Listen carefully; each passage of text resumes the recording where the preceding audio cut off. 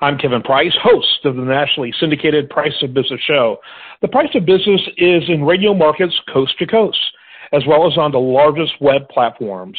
Our guests include New York Times bestselling authors, major media personalities, billionaires, and more. Welcome to our series called Thought Leaders, where we went out and found some of the most interesting people with the best stories about business, culture, technology, and more. Here's another in that ongoing series. Hi, this is Chris Maslin of GoEO.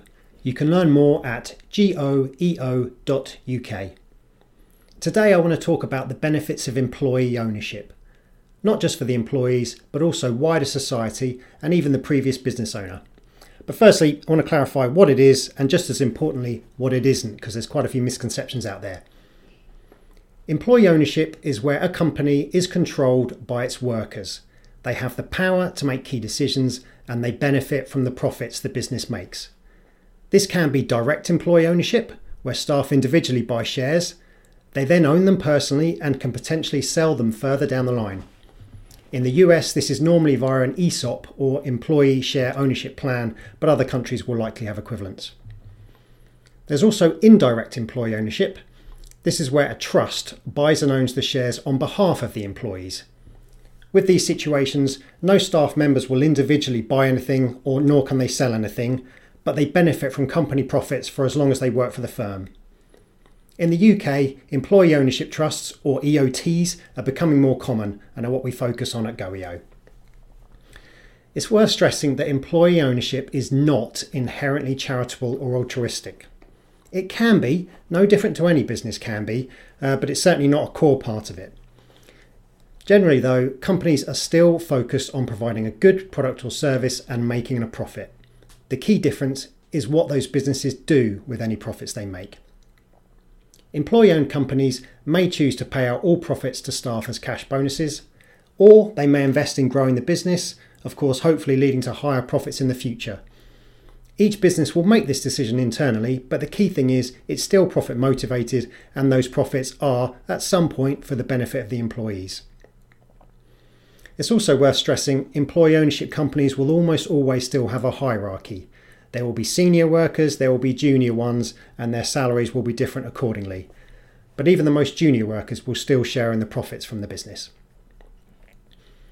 Generally, the people best placed to know how to improve the product or service provided by a business are the people that make or provide it.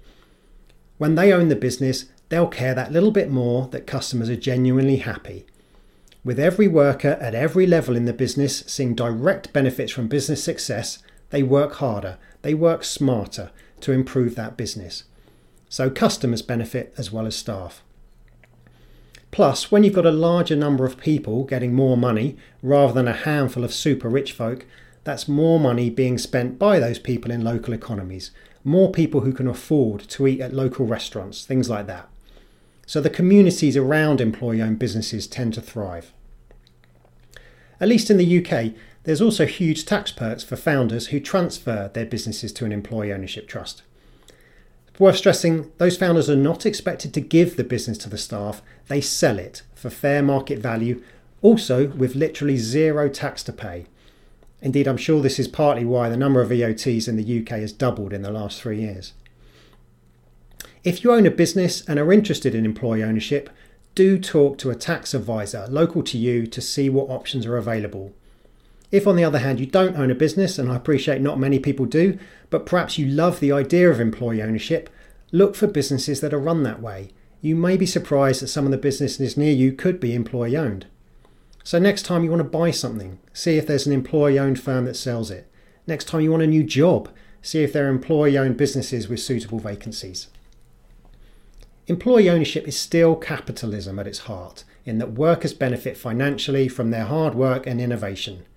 But it's a softer, kinder form of capitalism, where ownership and power is spread across many rather than held in the hands of a tiny few. I'm firmly of the view that it's the healthy future of capitalism, and I for one hope more businesses embrace it.